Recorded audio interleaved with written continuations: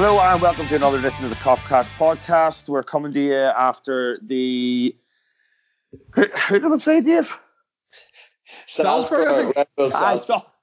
Red Bull There's so Salzburg. many, Dave, it's hard to keep up with. Yes, Red Bull Salzburg with that big, massive fucking lad plays up front. 2-0. Really good game. And it's Champions League knockout stages. So, to discuss it, I've got, as you probably heard there, I've got Dave Carn in Brazil. Dave, back from undetectability. That's not undetectability, it's just fucking no internet and third world problems. But here I am. I'm back. My apologies to anybody who missed 2 podcasts. My apologies to the guys who did the podcast. Can't be helped. That's fine, Dave. We're just glad to have you back alive and well. That's lovely, Dave. It's nice somebody's thinking of me this time of year and all. That's no problem. Chief and I were getting very worried, weren't we, Chief? Pull our hair out. I know. So, Neil Patterson out in Berlin, how are you doing? Dead on. Happy to be on. Good to see the Reds progressing into the knockout stages of the Champions League. And yeah, hopefully we can defend the trophy and pick it up in May, I guess it'll be. So yeah, a good win and looking forward to getting into it. What about yourself? How are you? Yes, I'm good, thanks. I'm good. I'm just contemplating the draw. I'm contemplating Watford. I'm contemplating the Reds being the best team in the world. I had a discussion with somebody a few weeks. I said that Liverpool is just the best team in the world right now, the best club side in the world, and there's not much else to say about that. And they told me not to be so ridiculous. And I clearly don't watch football then, Dave. Well, this is what I thought. Because this team is literally the best team in the world right now. It is. There might be a discussion point to come on to as to where this team sits beside the likes of, Saki's Milan and Cruyff's Barcelona, et cetera. But that's hopefully for another day. But anyway, Chief, let's see, Salzburg. We go pretty strong. We go what you would think. We would go. Kaida was the wild card, I suppose. Probably we thought Oxlade-Chamberlain was edging it, but Kaida gets the nod. And they have a real go early on. They've got some really technically really good players. They're energetic. Their intensity is really, really good. They press high. They want to play direct through the middle of you, and they caused us a few problems. Certainly, the first 10 or 15 minutes. Oh, absolutely. I mean, there'd been a lot of talk about the game, obviously, because it was not must win, but it was must draw or must not lose. For us, having felt a little bit like we kind of blew a chance to get qualification wrapped up against Napoli in the previous game. So obviously in any game that you feel that you need a result in, you sort of, it becomes, it takes on that extra edge of significance and you think a little bit more about the opponents and so on. And of course, Salzburg was, or are a potential banana skin to any top side. I mean, if you look at their home record, I think before last night, they'd lost once in 71 home games. So that'd be now twice in 72, if that stat was right. They'd beaten Lazio there in the Europa League. They'd beaten a couple of other notable European clubs there in their run to the Europa League semi-finals a couple of seasons ago. And, it was their first time in the Champions League, and they had a chance not only to progress to the knockout stages in their first ever Champions League season, but also to knock out the defending champions. So obviously they were going to be as up for it as possible, and they certainly didn't disappoint. The atmosphere was great, and in the early stages, they looked really on their game. Their touch was good, their movement was good, the link-up was great. They were quick, they were pressing us. We were a little rattled, potentially in the first 10 minutes, or we took a little time to kind of grow into the game, shall we say. But as you know, with this side, that's what we do, and that's what they do. And they did. And, Virgil van Dijk was very important in the early stages. he upset Haaland a little bit. He put him off his stride. He made a couple of really important challenges, which, although unspectacular, I think it's because Virgil never really does anything that spectacular. He always looks sort of at ease, but they're the kind of defensive actions that you associate with Van Dijk, but not that. Yeah, very few other defenders can make them make them look so easy and be successful so often. So we owed a lot to him in the beginning, or at the beginning, but then we grew into the game, and I think the game was won in a perfect kind of a way. We worked them out, we got to a point, and then we hit them twice. Bang, bang. I think 2 goals in 2 minutes, and then we played out for time and controlled it completely. I think the second half was a consummate performance. The first half was a lot more harem-scarum, more even, more open, and we had much less control of the game. But the second half was an absolute masterclass, and we've beaten a very good side there, and it'd be very interesting to see how they fare in the Europa League. I would tip them to go quite far again. Do remind me a bit of us a few years ago, where they looked like this type of team that could. I'm sure they beat teams in 15 minutes in the league all the time. Mm-hmm. I'm sure they just go like we did to them, just bang bang or bang bang bang, and the game's over. You know, absolutely. Yeah, we talked about their stats before. I think they've actually drawn 2 of their last 3 or 4 league games, which is a real turn up for them. And probably 3 each or something. Yeah, absolutely. And as a betting man, I've often, you always have an eye out for a sure thing, and Salzburg always are, but it's gotten to the point where it's ridiculous. If they're playing at home, you're looking at odds of like 1-20 and stuff, and it's absolutely for a league game. They've been pushed quite close the last couple of seasons by Lask there in Austria, and so it's about time, because they've really had it all their own way for a number of years, and the Red Bull franchise, if you will, or the Red Bull group, annoying as it is, though, with all their money and maybe not for the purists, they certainly know how to build teams and build squads, and with Salzburg and with Leipzig, they've got 2 really competitive sides. They do it from a lot of African nations represented with them. They go to the far reaches of the planet, basically. They're not going to the traditional places to pick these kids up. No, I mean, and it can be seen with 2 of our lads last night who came through the Red Bull program, Mane and Kaida, and 2 of the men of the match. I mean, I think Kaida probably edges and gets my man of the match, but there were a few contenders. But Mane was again brilliant last night, and the pair of them were excellent. Yeah, the pair of them were excellent. Kaida again, Dave. He showed up there. He's, so controlled in his performance. His passing's good. He gets the goal. He should have an assist for the one Salah drags wide. And he's everywhere. Like, he's absolutely everywhere. It's not necessarily anything spectacular. It was a little bit understated, but you can see how he's influencing games. He moves the ball so quickly, and he's a lovely little change of pace. And this hopefully now is the start of a run of fitness for the lad, because we've seen flashes like this before with this player.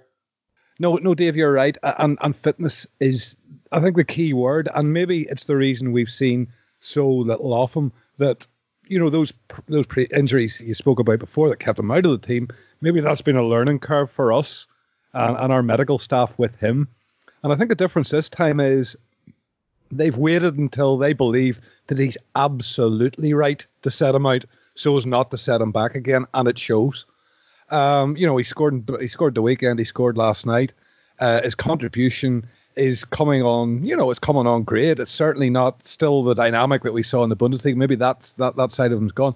But certainly, I've seen a lot on social media about him, and the fact that he's been given a lot of patience by us and so on. And he's been fortuitous in as much as that, Fabinho came out, Alisson came. There's a lot of big names came in after he signed that sort of kept our attention away from whinging about him, and we did all right without him. But I think now that we're seeing what we're seeing is something where, if I was maybe Jordan Henderson, I'd be a little bit worried about my starting berth, because if he continues in this vein, Dave, which I very much hope that he does, as an upward spiral, you're looking at your best midfield then if he were to continue. And the fact that, there was times last night where I sort of looked down and went, Firmino's not playing particularly well here, but Naby Keita's filling that gap. He's filling that void of that link-up play. And the two games that we saw this week from him, the link-up play with Mo Salah has been second to none. There seems to be an understanding there. Look, I just hope that what I'm saying is correct, that our medical staff here are meticulous. We saw it with Lovren being trailed off a couple of times. They're meticulous. They don't take any chances. And I think maybe they've learned from trying to maybe push him back and the international problems that he had, playing there. And they've just said, no, we're going to wait until this kid's just right. And it's worth reminding ourselves as well, he played basically 90 minutes twice.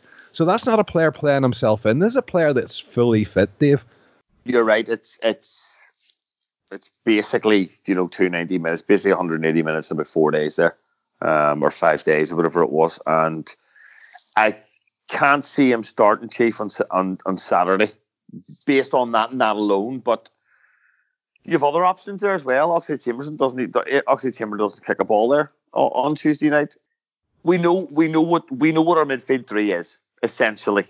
We know what our midfield three is. Dave's talking potentially Henderson being ousted in that position. I think based on Jordan Henderson's performances in the last two matches, I think he's nearly the first name of the team sheet at the minute.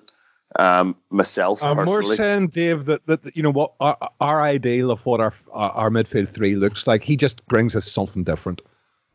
It absolutely does. There's no doubt about it. Well, that's the joy with all of our players. It's not a like for like replacement. There's real, variety in there. But I don't know, Chief.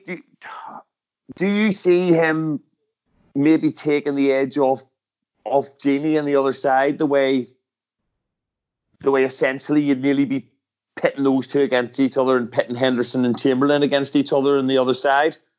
Yeah, maybe. It's interesting because obviously Jordan Henderson's form recently has been excellent, and I think very much since the faded change of position and the talk that he had with Klopp last year, I think that's his performances have really stepped up, and it's more noticeable playing in that more advanced position that he's involved with more goals, more assists, more of the things that we're doing well. So, it kind of stands to reason. But he's not, you struggle to play Jordan Henderson 3 games in a week. There's no getting away from that. And I think Gini Wijnaldum's been pretty much an ever-present for the last couple of seasons, and he's a machine. But again, you'd have to imagine at some point that's going to take its toll on him as well. Obviously, like Gini's a kick in the arse off 30. He's still got time to go. Like there's no I don't think his legs are going to fall off or anything. But when you play such intensity in so many games so regularly, there's going to come a time where your legs feel it, and you can see that in Gini at various points. We've seen it in his Liverpool career to date. There have been last season. I remember there were a few games where he just dropped off a little bit, and where it was a subject of conversation. But you basically said, yeah, well, it's because he's played more minutes than anyone else, pretty much for us. So you need what I suppose long-winded way of saying is you need options in the midfield. We put so much of a burden on our midfield three or on our midfield players, depending on the system that we're using, that you need replacements, you need substitutes, and as you rightly said earlier, they all bring something a little bit different. They can all do similar jobs, but they all do in a slightly different way, and they all bring certain unique qualities. when they're picked over others. So Keita is going to get a lot of game time. There's no doubt, and sometimes it will be in place of Henderson. I'm sure. Maybe the odd time it might be in place of Gini. You might even see the three of them playing the same midfield if I don't know, Fabinho's injured or suspended. It's very flexible, and it's a good situation to be in because you're confident about all of them.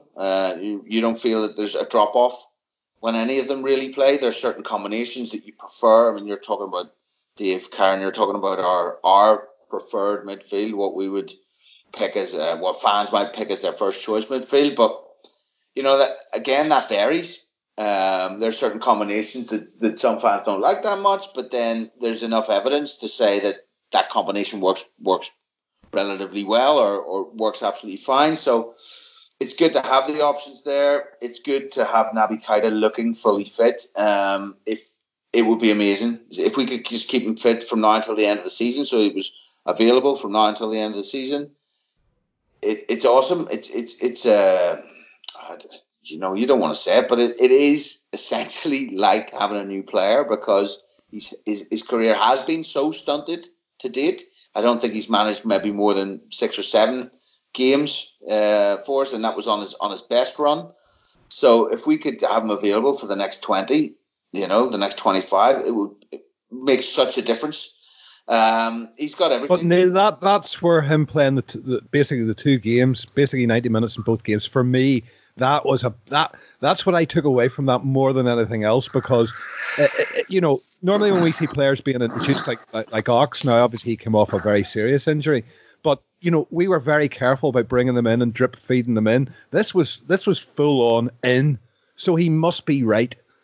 He must be right, absolutely. And the other thing is, Klopp clearly trusts him. With no questions.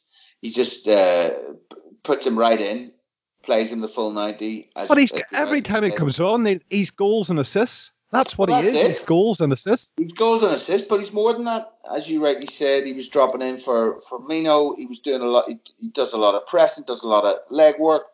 He's very switched on positionally. He's always looking for a link up. His link up play with Salah, you mentioned, was excellent last night, but also excellent in the game before. He links really well with Mane as well. He seems to be that kind of player, actually, that can make partnerships and strike up partnerships with most other players around him, and he seems to enhance their games as well. Does he detract from what Firmino does for you? Because Bobby's been off coloured last week, basically. And that's because Naby Keita's been there. Are they occupying the same space? Or it's not something I've noticed. Or it just jumped into my head. Is that maybe a factor in this? I suppose it could be potentially, but I would doubt it. I mean, I think Bobby's just been a little bit off. I think longer than the last week, to be honest. Yeah, I go along with that, Chief. Last week, yeah. Yeah, this Bobby's form is now getting to the point where there's a little bit of concern there. Slight concern, yeah. You sort of think what to do next. Do you try and play him into form, or do you try and rest him and get him back? He does a lot of miles. But the thing is, he has spells like this, and he has games like that game, the game against Salzburg, where no matter what he does, it's just bouncing off him. None of his little reverse passes are working. None of his link-up plays coming off. He's giving the ball away an inordinate amount of times. And the key element of his game, it falls apart. That link-up play, being able to see the pass that nobody else sees, being able to hold it and move into space and open up the pitch, knit together the counter-attacks. And it just, none of it seems to work all at once. It's not that he's just not involved. I think he needs a rest, Dave. I think he needs, if you take it, the guy hasn't stopped from 2017, Copa America 2017, World Cup 2018, Copa America this year, Copa America next year. Take in then all the fucking international friendlies and crappy games that Brazil have to play all around the fucking world. Like Van Dijk, what's the furthest he's flying? 3-4 hours. fucking Bobby's flying all fucking around the place. And it's been constant for 3 years now. And I think Bobby's reaching a point where he needs a break. Yeah, I could go along with that. It looks like it. It looks like it. And it seems to, in general experience of watching football and, being involved with it for a long time, you can always tell when it's usually when things are bouncing off a player and the normal things that he's doing aren't coming up. That's usually when you can tell that, okay, he needs a rest. He needs to get back to 100%. But yeah, I mean, again, as you said, Naby kind of filled a little bit of that void against Salzburg. I mean, would you play him in the Bobby role? That's interesting. He likes to have the pitch in front of him.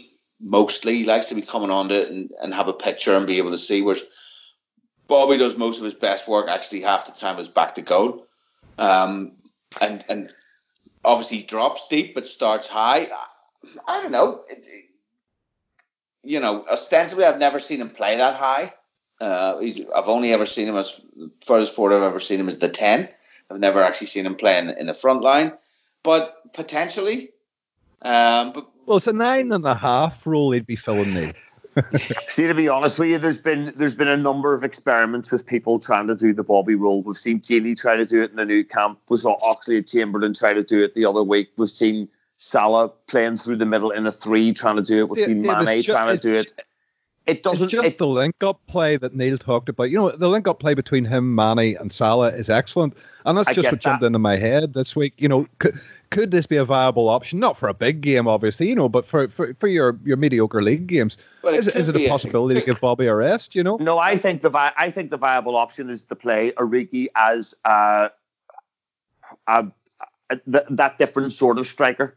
A guy who's going to run the channels, hold the ball, use his strength, want to play on the shoulder and get in behind. I think that's what you do. I think you play Origi as a number 9. I think, there's no point trying to. I think we've got past the point where we should be trying to shoehorn people into doing what Firmino does when you have a perfectly other viable option there, or your third viable option is to go 4-2-3-1. And play with Salah through the middle, and then maybe you put Naby in that Firmino role, but in the 4-2-3-1. I could see that happening. Yeah, it would be interesting. Also, of course, Klopp's used a diamond at times, and used a very loose 4-4-2 at times, or flexible 4-4-2, which often kind of ends up in a diamond type format. And what would be quite certainly for FIFA purposes or whatever, what would be quite mouthwatering would be the idea of Naby kind of playing in the 10 behind Mane and Salah. That could be interesting. But yeah, we've got so many options, and there are different systems now, and we're actually well practiced in playing them, and it's more options. It's another source of goals. It's goals from the midfield, and it's 2-2. As you rightly say, and it's a real top player. I mean, it's a £60 million player from 3 seasons ago or 2.5 seasons ago we signed him. So that's worth what in today's change, like 100 million maybe now, but if you adjust it for inflation.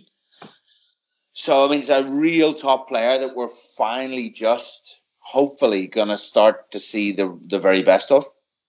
Old mate Dexy Lovren actually had like about 6 games that he played pretty well in, Blessing in disguise, Dave. Without those kind of numbers, it couldn't have happened at a better time. Well, this is it. But again, it was Lovren, in the post, wasn't it? It was in the post. It's the only shock is it's not a virus of some description, or he hasn't fallen off a fucking quad bike. Yeah, well, he hasn't started more than 6 matches. He actually gets to start 7 matches. However, he doesn't finish the last 2. So I don't know whether that counts or not. You probably, I feel like he's getting it in the technicality, and that's not on in my book. But anyway, what we've got now, Dave, is we're down to 2 centre halves. Essentially, Matip is Matip's one of those injuries that he's out for like a month and then he's not seen again till fucking May. That's the interesting one, because we could do with having Matip, or at least a schedule on when Matip's coming back. Yeah. There's been nothing on that. This happens. This happens, doesn't it? This happens all the time. We do this all the time. We never know how long a player is supposed to be out for, and if we are told, then it's normally wrong. Yeah, but listen, you've Joe Gomez there, who, for my money, would have been starting in front of Dejan. But Klopp has his own opinion. That's fine, no problem. Dejan's been fine. He looked a bit. Dejan's been good, Dave. He has, but against that pace last night, Minamino and whatnot, like he was at the very edge. Where I think the likes of Joe. You don't want them at that edge. Yeah, that's fair. That's fair. But now we've got Joe Gomez with that recovery pace, and the game sort of changed when he came on. There was very little went through Joe Gomez. We're blessed that we have him as the option. And yes, we're threadbare again. It looks like we're threadbare, but surely Matip must be close-ish. He must be close-ish because we haven't heard a word about him in a month. So he must be close-ish. Lovren, how long is he going to be out? Is it, he walked off the pitch again. You know what I mean? Is it a strain? Is it a couple of weeks sort of thing? I'd be perfectly comfortable. We saw it last season with Gomez beside Van Dijk. We know there's a partnership there. It was a partnership that excited us until he broke his leg. And the kid really, it's been down to the rise of Joel Matip on merit that's kept him out. But this is his chance. And I know we're threadbare and we know we're down to our last two, but I see this as the chance because we all, and I know you and I agreed on it, Dave, we expected to see, Joe start the season simply because he's the future. But again, as what happened to Joe this time last year, Joe Gomez got the broken leg about this time last year. Matip came in and we never looked back. So we know there's a player in Gomez. We know there's a relationship with Van Dijk. It's not a great worry. The only concern that I have is the number of games coming up and just the fact that we are that threadbare. And we do need to see Matip, even if he's working his way back at some point. Yeah, I mean, we're quite lucky in a sense that it, as you said, that it happens to be Joe Gomez because of what happened previously. Gomez wasn't the one, because Gomez, you say you're down to your last two centre halves, and then you've got the centre half pairing that's conceded no goals. Not half bad, eh? Yeah, the first 8 games last season or something. So I mean, it's pretty good. It's not like you're down to your actual, your last centre back in terms of the one you don't really want playing. So yeah, it's really exciting. I think you're absolutely right in terms of Gomez can come back in and really reestablish himself as a starter and starting at centre back and not dicking about at right back. It's a great carrot for him as well, Neil. It's a huge carrot, huge, because Matt, let's be honest, Matip came in and did that off the back of what Gomez had done at the start of last season. So Matip's come in and made the place his own because he knew he had to, because he knew he was gone basically, unless he showed his worth. Because Gomez had come in and been imperious, and had he not got injured, he would have carried on playing. So then Matip comes in, does the same. He gets injured. Degsy comes in, but you always know, as we joked about, but it's serious. He can't do more than 6 games. So Joe Gomez must have been set. He must have been going, right, I'm getting in here at some point. So and I think you're right. I think when he came on, he was excellent. I think we were very calm, very assured, and as long as the pair of them stay fit, then we'll be grand. I think you must be right about Matip. I mean, he was only supposed to be out for a couple of weeks, and he's already been out for 4 or 5. And you'd hope that he'd certainly be ready for the new year at the very latest. But I think we're a little bit lucky in terms of the fixtures. I know it's a busy time of the year in inverted commas, but we're away to this the Club World Cup, aren't we? And there's only one game out there, I would imagine, that you would desperately You'll need your full squad, I'm not even. I'm not even. But if you take the Villa game, for example, in the League Cup, you're probably going to have Vandenberg starting there, aren't you? And you could have, I don't know, is Kiana Hoover back, or is he still away? He is, yeah. And well, So to put it like this, it has to be because Degsy was going to Qatar anyway, so it had to be the two young lads. Yeah, so those two will probably play there. You're looking also in Qatar. You've only got 2 games, one of which is against a team of minnows, essentially, from what I can gather, anyway, and the other is against likely to be against a team of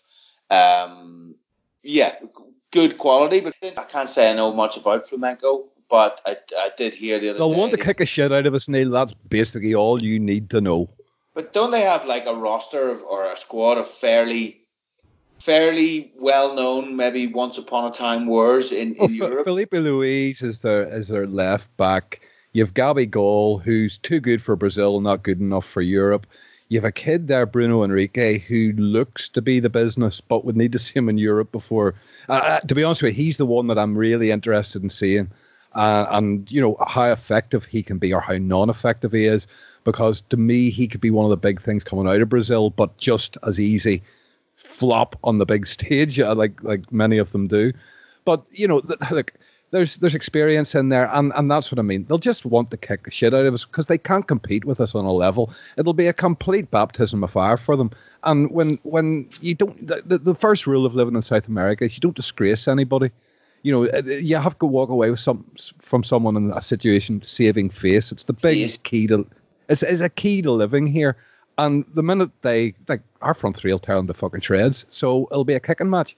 Well, yeah. Well, hopefully we don't pick up any injuries there. But I mean, what I'm really getting at in terms of the injuries to the centre backs is that we only have 2 league games between now and the 28th of December, isn't it? We've got Watford away, or Watford at home, this week, which, you know, they are bottom of the table. So you'd be hoping and expecting that to be 3 points and fairly comfortable, fairly routine. And then we've got, of course, the big one, Leicester away on Boxing Day. But as long as Gomez and Van Dijk are fighting fit for Boxing Day, I'd actually prefer that partnership playing anyway, as Dave mentioned, Joe Gomez's recovery pace, but not just that, his confidence playing at centre-back, his all-around command of the position. I'd much rather have Gomez up against Vardy than Lovren up against Vardy. I just don't think Leicester is the type of... I mean, of course, he's played in big games before and he's done very well against even better opposition, but I just... Lovren up against genuine pace always frightens me. Yeah, that's fair. That's fair. As you rightly said, Gomez now is absolutely unequivocal in how convinced he is that if he goes in there and he plays well, that he can keep that shirt and he can keep that shirt for the rest of the season, because he's watched him do it himself before. He's seen Matip do it, and he's seen Lovren come in and play 6 games in a row. Let's hope that he can find the same form. I'm sure that he will. He's obviously, you know, a quality centre half, because we've seen it with our own eyes. Other end of the pitch, it's just a bizarre performance from Mo Salah, wasn't it? Absolutely bizarre. You know, that miss in the first half where he does that finish that he doesn't always do, but he often does, that he never scores from, and he rarely hits the target from, where he kind of tries to show the keeper the far corner and then reverse it into the near post. And he just scuffs it about 4 yards wide. It's absolutely... Free kick was worse, Dave. The fucking free kick was atrocious. The free kick... Back at the point of impact, it was take a free kick. It was still rising whenever somebody caught it in the ground, the stand behind it, or it hit the net behind the goal. Absolutely dreadful. The point it became funny. I actually started laughing at myself every time I missed a chance, because it did become funny. The one where he didn't take it round the keeper. Manny missed his share as well, Dave, to be fair. He did. But the thing with Salah is, and this is why he scores so many goals, he never ever hides from those. He never hides from those misses. It's almost like he's shameless. He's shameless in how. Did you not see Mickey Owen last night, or have you been watching Mickey Owen last night? No, why? After the game. That's exactly what he was making out. It was about Salah's a type of player, a type of striker. When you're a striker, you can't let the 5 clear chances that you've missed get in the way because you're a predator and it's the one chance you're waiting on. Now, I don't subscribe to much that Mickey Owen says, but I sort of went, well, fair enough. That's absolutely right. You have to have no shame, because if nobody remembers your misses. If you put the ball in the net and you win the game, nobody gives a fuck if you miss 10 before that. There are players who will hide from that and who will shrink away from putting themselves into positions to miss chances. But Salah doesn't. Salah will continue to put himself in those positions time and time again. That's what top strikers do, though, isn't it? It's absolutely. Yeah. He is an absolute goal scorer. He is a goal scorer. And I think we had this conversation. Would you be more worried if he wasn't finding the positions to miss? That's another aspect, Absolutely. And we've seen games, 3, 4, 5 games ago where he's not in it. He's not in it. He's not involved. He's getting the ball. He's not beating his man. And, he may not have a chance. And if he gets one chance, it's not a half chance, or it's a half chance he makes himself. And what we saw there is a player who could have scored 4 or 5 goals, and on another day would have scored 4 or 5 goals. And we had this conversation before, Dave, about how good a finisher he is, or how natural a finisher he is. And he's not the best finisher in the world. He really isn't. But he has a knack. His movement is absolutely brilliant. He pops up at that back post. His pace gets him loads of chances, and he has absolutely no problem in continuing to go and miss chances, because he knows he'll score goals, and he is driven by scoring goals. He's absolutely driven by scoring goals. And I think, now, I know people might say he had a bad game. I thought he had a great game. I thought he had a brilliant game. Misses aside. It's quite funny, though. It depends how you evaluate or analyse a striker's performance. I mean, if you're just looking at the chances and the misses, you would say, well, he didn't have such a great game, but you're absolutely right. He was class because he's so involved. He occupies them. Well, it's just him being on the pitch does that, but his movement was great, and you could tell he was fully fit last night. That's it, though. Yeah. That's it. It's just a slight click that he needs. He's probably going to score. Sorry to talk about it. He is probably going to score. If he's playing in a game, if he's got 90 minutes and Mo Salah's fully fit, you're always wise to stick some money on him scoring anytime, because... But we've seen it with Klopp as well, Neil, that, he's had a really rotten game, but Klopp will leave him there for the 90 because he knows it only takes 1 second for that boy to do something special. Well, that's it. He only generally tends to bring him off if he's not 100%, or if he really wants to rest him for the last 20. But generally, he tends to leave him on. And I never liked the idea of taking Salah off, because for that exact reason as well, because you've got that pace. You've got that pace and that threat in behind, and you're always going to scare. And he sees things others can't. He sees things that other players just don't. The intelligence of him is incredible. Oh, he's elite level. I mean, that's why it was so nice to see him and Keita link so well, because it just shows Keita's on that level mentally as well. And, when you've got a few players like that, because Mane is, of course, and Bobby is, of course, you start to have more players in your team that are on that level than aren't, then you're talking about a really special team. And you can go. The thing about Salah is he's two players. He's become two players. He is that flying winger with pace who will knock the ball by and absolutely skin you. He'll turn you inside out at the edge of the box. But he's also now a penalty box striker. He takes up so many positions in between the goal. But do you think that's something new, Dave? Because I don't think that's anything new. I think he always was that. No, I think it's just been.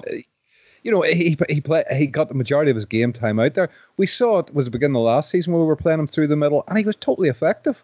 No, I'm not saying this has happened just now, just this season. I mean that this has been an evolution of him from he signed for us, because Roma, he was very much a wide player, and most of his goals would have come from breakaways, or he would have been popping up at the back post. The number of times he popped up at the back post and bundled one over the line for Roma was smashed insane. in rebounds, yeah. Yeah, absolutely. But what he's doing now is he is taking up positions that are predominantly central and predominantly in the middle of the penalty area. And he is sniffing out goals, and his movement in there is so good. And that's why he gets so many chances at the minute. The majority of things that he tries to take on are the things that only an elite player can. That curling ball in from the signature Mo Salah. Remember what he did against Roma? Like, that was just, yes, couldn't have set it it any better. And the problem is that either comes off spectacularly well or it doesn't. But what he's trying is it's most players wouldn't dream of trying, and that's why I think we can sometimes get confused. Oh, he's missed again. But the level of what he's trying to pull off at times is astounding. Well, that's it. Even that finish that you mentioned there, Dave Dunnan, the one that he misses all the time, the one that he always scuffs. It's really hard. He's trying to cut across the ball to send it in an unnatural direction, whilst looking the other way and giving the keeper the eyes, and do everything first time on a moving target. So it's really fucking hard. And at that point, I was screaming at him, why have you not just fucking put that right back across and buried it? But it is what it is. Then he has another couple of chances, doesn't do so well. There's the one that he doesn't get the touch right. Where's Divock when you need him? Where he doesn't get the touch right and go around the keeper. And then, of course, second half, he does get the touch right. He does go around the keeper, and what a fucking finish! It's the hardest chance of the lot. Did you guys not feel it was sort of like exhibition football for the last 25 minutes? Because absolutely, we had the game totally in the bag, and they were missing those chances. Him and Manny and even Firmino was missing chances, and they were pissing themselves laughing. It was like an exhibition game. Yeah, it was. But let's spend some time on the goal, because the goal is fucking incredible. Like, I literally just went, how the fuck has he done that? You just kind of knew, though. You just kind of knew. There was something about it. You could almost see it happening just a split second before it happened, or you knew that he was just going to get it just right. There was something about it. And it's weird because, like we've said, he wasn't on fire in front of goal. He wasn't even on form in front of goal. Quite the opposite. But he just knows. He knows exactly what he's going to do. As soon as that ball's coming, he knows exactly what he's going to do. And he just executes it perfectly. Do you know what I mean? It's one of them where he goes, if I just do this and this, I'm going to score. And he does it. And it's perfect. And this is the goal scorer in him. The sensible thing to do there is to take a touch and get your head up, because you're crossing the ball into the box to somebody when there's no goalkeeper in the net. But he decides, no, I'm going to score the goal, and I'm going to take this shot on with my weak foot on the run from a ridiculous angle. And the only way I'm going to be able to do it is to kind of bend it away from goal. So I've literally got the eye of a needle to put this ball through. Mm-hmm. But I'll just do it because I want to score the goal. And where it goes in as well, like it's the only place. It's literally the only place it can go in. Yep, absolutely. It's the only. I mean, if you see it from Salah's angle, he's looking at about a very, very small square in net that he can hit. Yeah, but see what he's looking at. It's actually half that because of the way he has to hit the ball. Yeah, because it's curling away. Exactly. It's just a fabulous goal. A fabulous, fabulous goal. Absolutely incredible. So, Dave, where do we go now? It's into the knockout. We'll hang fire until February. Where we'll go now is, we'll play Watford. Then we'll let the kids play the cup, and we'll go to Qatar. We'll come back world champions. We'll knock the shit out of Brendan. That's it, Dave. That's where we'll go from here. Yeah, that sounds like a pretty good plan, but we'll do it gradually because I want to enjoy those moments thoroughly. So, potential draws in the next round: Atalanta, Lyon, Dortmund, Real Madrid and Atletico Madrid. That's what first place gets you in the Champions League these days. I would like to exercise the Atletico Madrid ghost. You know, the myth that we should never play them. I think we'd do them. I think to be honest, we would. Yeah. And like Real Madrid, no problem. Like, there's not. Do we really? I'd prefer something hard, to be honest with you, than something, you know, than a Leon or something like our Atalanta. I'd prefer our boys to have the challenge, because we rise to it. We're much better with that challenge. We're much more focused with that challenge. To me, you know, you get through this, the last 16, you go to the 8, the sharp end. I would prefer to keep that intensity going. Quite frankly, I prefer either of the Madrids as my choice, to be honest with you, just to maintain and ensure that intensity is continual. Okay, fair enough. And we owe Madrid a big one. Yeah, I get that. See, to be honest though, the next round you're going to get a really good side, so I would just rather just take a bit of a free hit-ish. I know there's no real free hits, but I'd rather take the likes of an Atalanta in this round and just be like, okay, let's just take a breath. Let's get through to this. Let's get through to the quarters, and then, you know, we're 4 games away from a final. And I could really do without the circus that will happen if we play Dortmund. Can't be bothered with that. Worked out pretty well the last time, to be fair. I know it did, Dave, but it'll just be a we're circus. a much better. I know. Look, I hear you, and I know the reasons you're talking about. But again, there's not an awful lot there to fear. By the looks of it, they're going to lose Sancho in January, and you know that's going to be a big loss. I wonder, will he be cup tied, Dave? Shush, Dave. Now, I'm firmly in the Mbappe camp, not in the Sancho, unless it's both of them. I'm not fussy. I'm not fussy, mate. It would be nice. There's a lot of talk. There's a lot of talk about Sancho, but of course everyone's supposedly after him. So we'll see what happens there. But I agree with you, Dave, at least to the point of there's nothing really to fear. You look at us and, you know, you look at Real Madrid. I saw them play tonight a little bit. I was watching the Champions League Gold show playing Bruges, and they've won 2-1. No great shakes. They drew 2-2 with Bruges in their first game at home. Again, no great shakes. They got battered by PSG 3-0. I think we'd absolutely destroy Real Madrid. They're a red flag to a bull for us as well, because we owe them. I think we'd absolutely murder them. And it would be great to have Real Madrid. Atletico, I sort of agree as well that we would take them this year. They're struggling big time.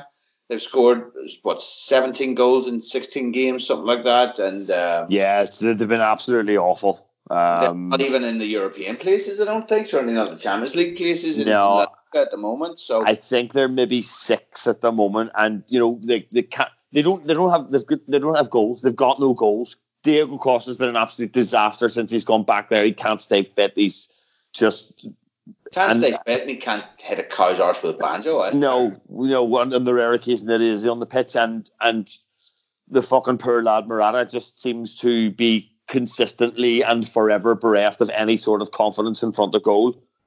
Yeah, he scored tonight and then had it ruled out because he was half a fucking foot offside.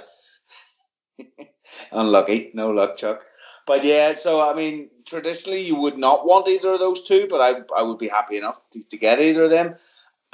Yeah, but I mean, I wouldn't mind Atalanta. I think Morata missed the penalty tonight as well, actually. Did he? I think so, aye.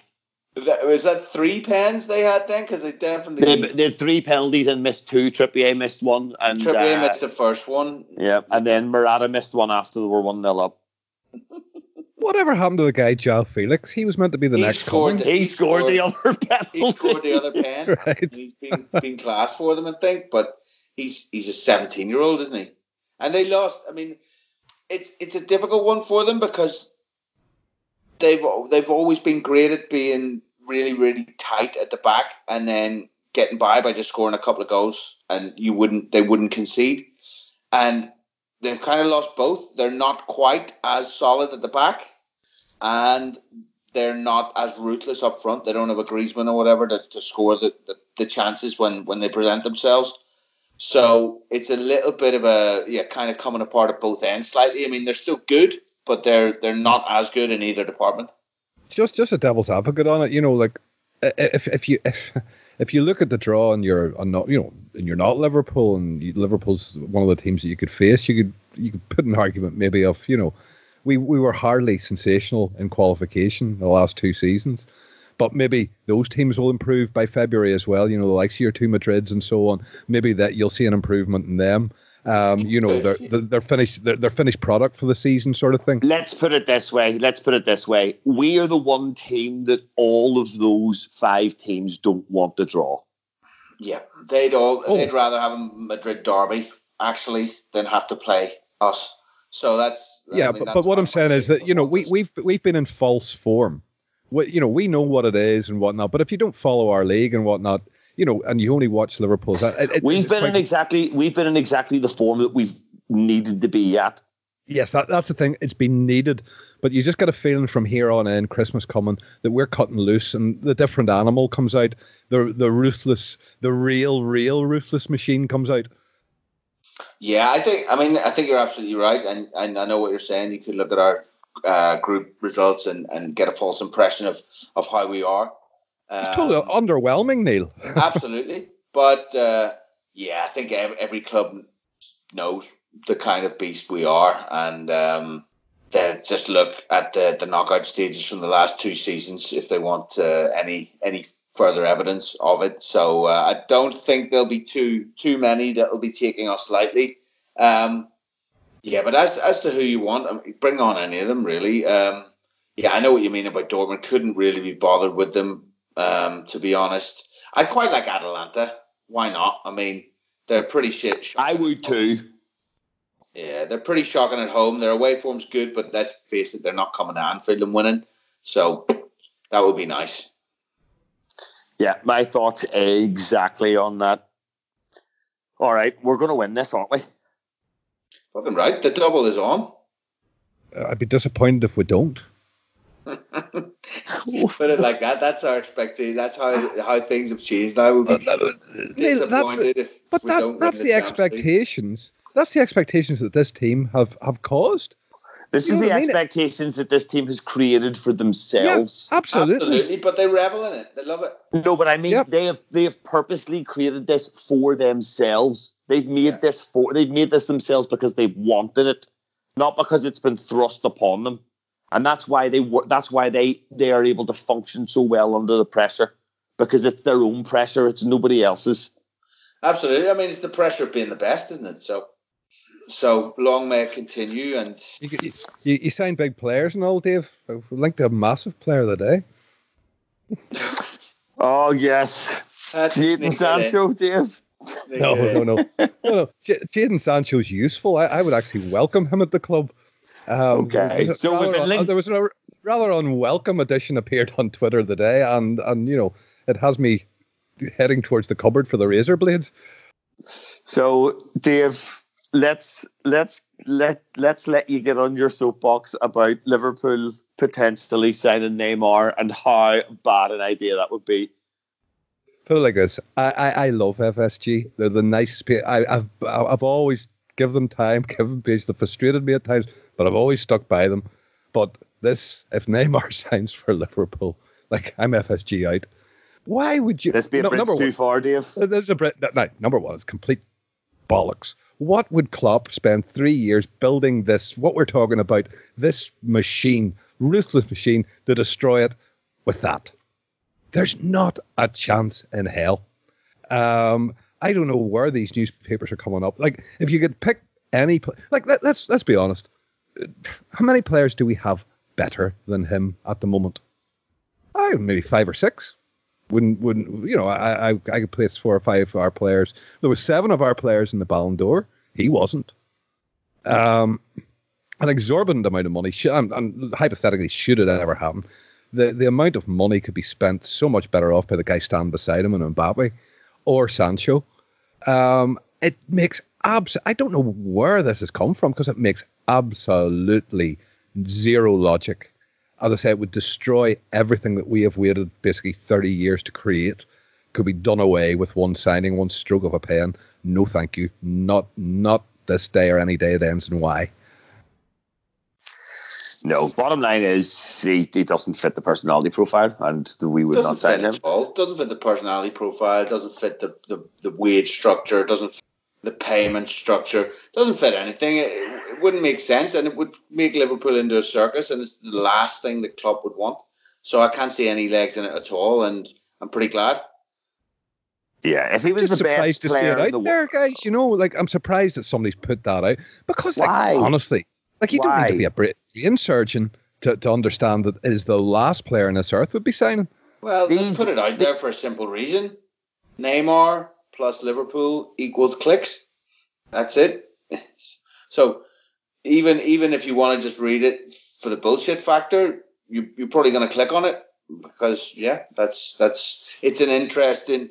They're big names. Obviously, Liverpool gets more clicks than any other team, and Neymar, you know, probably the most clicked player in the world. But not for football things. Two of them together, and there you go. But we've no link to partying. Not anymore. No, the Spice Boys are over. The days Although of the Neymar looked great in the white suit, suits are gone. Yeah, absolutely. We can bring the white suit back for Neymar. Oh dear. Right. Well, on that note, I think we'll leave you for tonight. We're going to smash Watford, aren't we? Yeah, I think so. Comfortably. Potential new manager bounce or whatever, but I can't see it. Pearson's the last time he was managing, I think he had Leicester in the relegation zone, didn't he? So not too scared of that.